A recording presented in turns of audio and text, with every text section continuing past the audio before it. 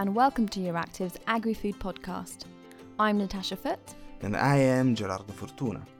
And here's your weekly update on all things agriculture and food in the EU from Euractiv's Agri-Food news team. So this week we speak about meatish name for plant-based foodstuff, like vegan burger or vegan sausages. As the policy debate on this issue has heated up again in Europe after the French Parliament has passed a law on more transparent food labels that will also prohibit the use of names commonly associated with foodstuffs of animal origin for marketing products containing plant-based proteins.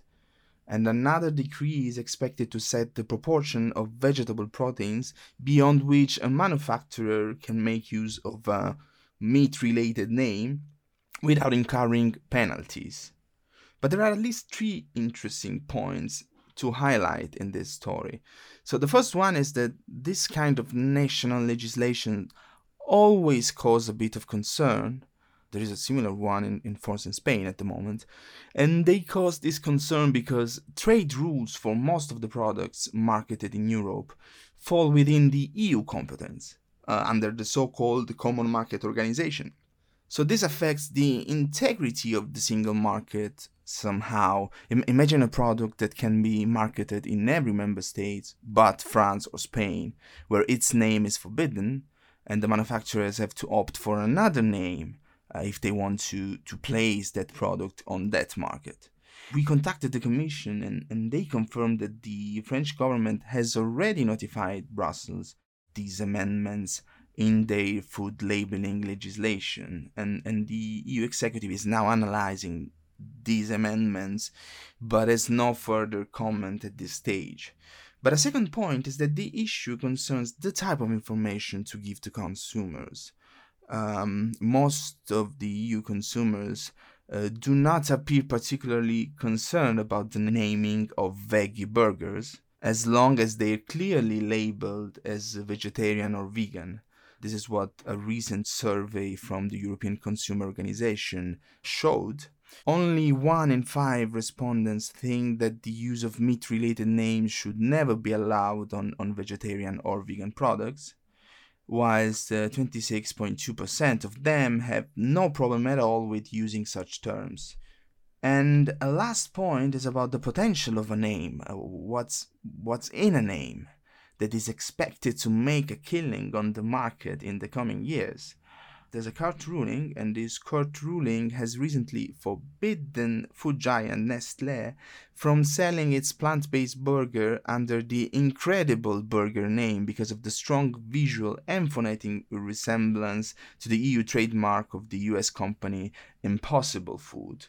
And the Nestlé spokesperson told us that they will abide by this decision, but filing an appeal in parallel, as it is their belief that anyone should be able to use descriptive terms such as incredible that explain the qualities of a product. So this issue on vague names is quite tempting, let's say that, for anyone, legislators, industry, NGOs, and it's definitely something to keep an eye on in the near future. In other news, the European Parliament and the Council have been irritated by the Commission's firm opposition to having an interim 2-year period before the next EU farming subsidies program starts. For those who don't know how the EU works, the Commission is entitled with the right of initiative, while the European Parliament and the Council formally adopt the law, so that's why we often refer to them as co-legislators.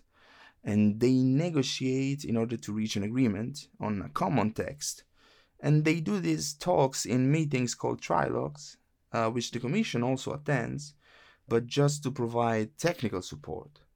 However, the Commission might exercise a strong influence on co-legislators, like it's happening right now in the transitional regulation on the Common Agricultural Policy, which is about to set up a temporary scheme that will allow EU farming subsidies to flow for 2 years, even if there's no agreement on the post-2020 Common Agricultural Policy reform.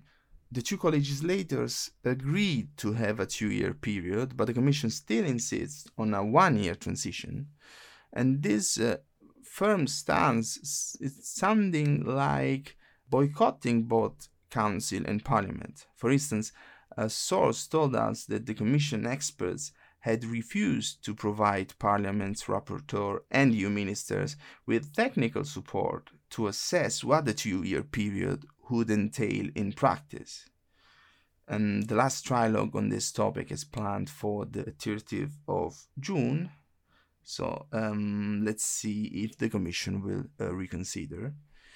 And this week we also sat with the Environment Commissioner Virginijus Sinkevicius, and we asked if the aspects of the takeaway economy could increase the reliance on single-use plastic. Last year, the EU passed some measures that include bans on single-use plastic plates, food containers, beverage cups, straws, cotton bud sticks. And Sinkevicius said that even if the demand for certain takeaway food may have grown, I think it is most probably a temporary phenomenon limited to the duration of the confinement. Another interesting thing he said is that Europe will always need packaging, and there will probably always be a place for plastic packaging, because packaging protects products, increases the shelf life of food, and you can use it to convey important information to consumers.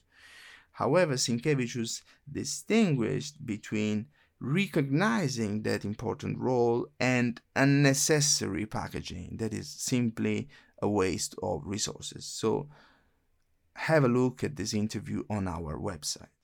In a meeting last week, the UK Secretary of State for the Environment, Food and Rural Affairs, George Eustice, offered his support for gene editing after Brexit, saying that the UK government disagrees with the EU stance on the matter. Addressing MPs via video call, Eustice said that gene editing is an area that we ought to be considering if we want to reduce our reliance on pesticides, highlighting that improved genetic resistance will be important for pest and disease challenges.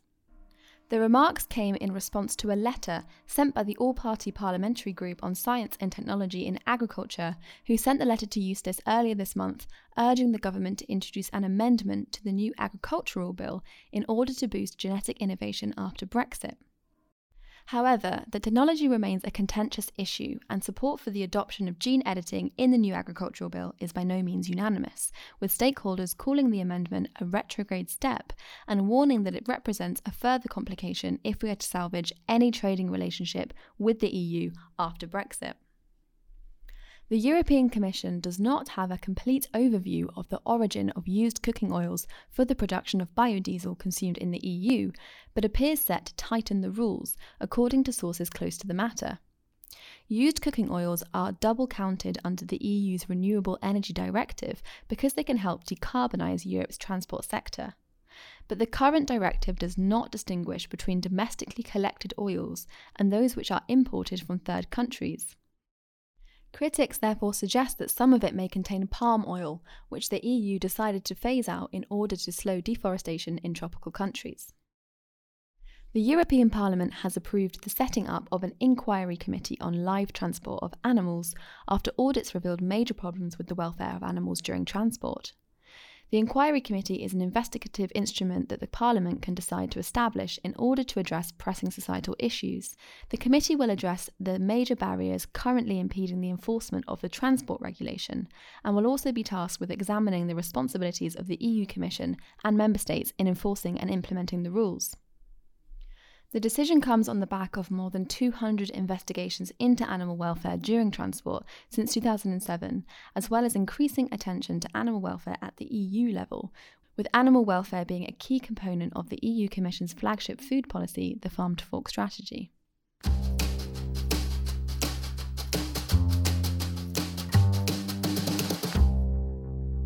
And the quote of the week this week comes from Virginijus Sinkevicius, again, who said something a bit controversial during a meeting with MEPs in the European Parliament's Agriculture Committee. Let's hear what he said. Food security is not a major concern for the EU.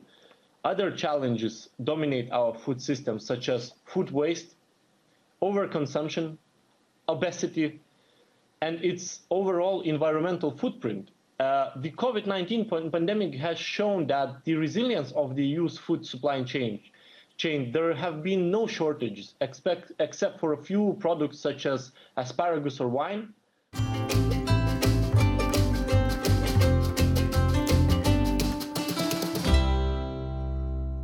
Now for the agri-food news from the capitals this week, starting with the UK, where they have this week announced a bounce-back plan of trade measures for the agriculture, food and drink industry, designed to allow businesses in the industry struggling in the aftermath of the coronavirus outbreak to grow their trade activity overseas.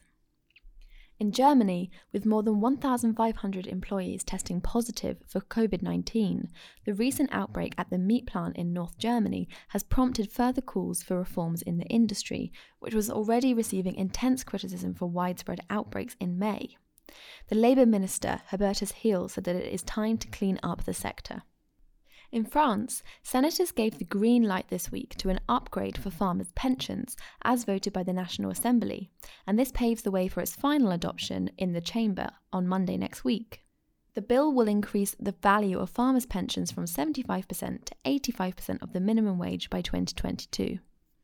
And we move to Croatia, where the Ministry of Agriculture has announced that the country has been classified as free from swine fever from the World Organization for Animal Health, with the last case of the disease in domestic pigs confirmed back in March 2008.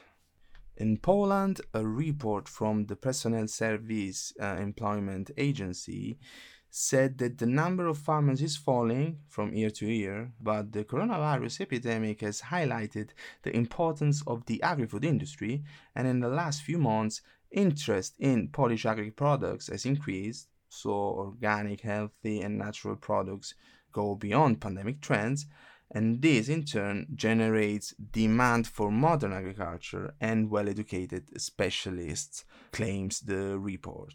And lastly, in Italy, a milestone agreement on next-gen biotech was signed between a farmers' organization called Diretti and the Italian Society of Agricultural Genetics.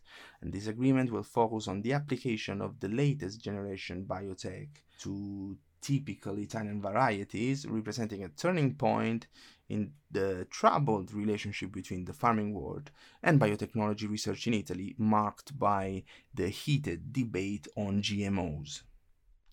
On our radar, upcoming events include, on the 29th of June, EU Agriculture and Fisheries Ministers will hold a video conference to discuss the recent Commission communication on sustainable fishing and the state of play of some legislative proposals in the policy areas of agriculture and fisheries. On the 30th of June, there is a Euractiv virtual conference to discuss the role that agriculture has to play in ensuring sustainable food systems that are resilient to potential future shocks.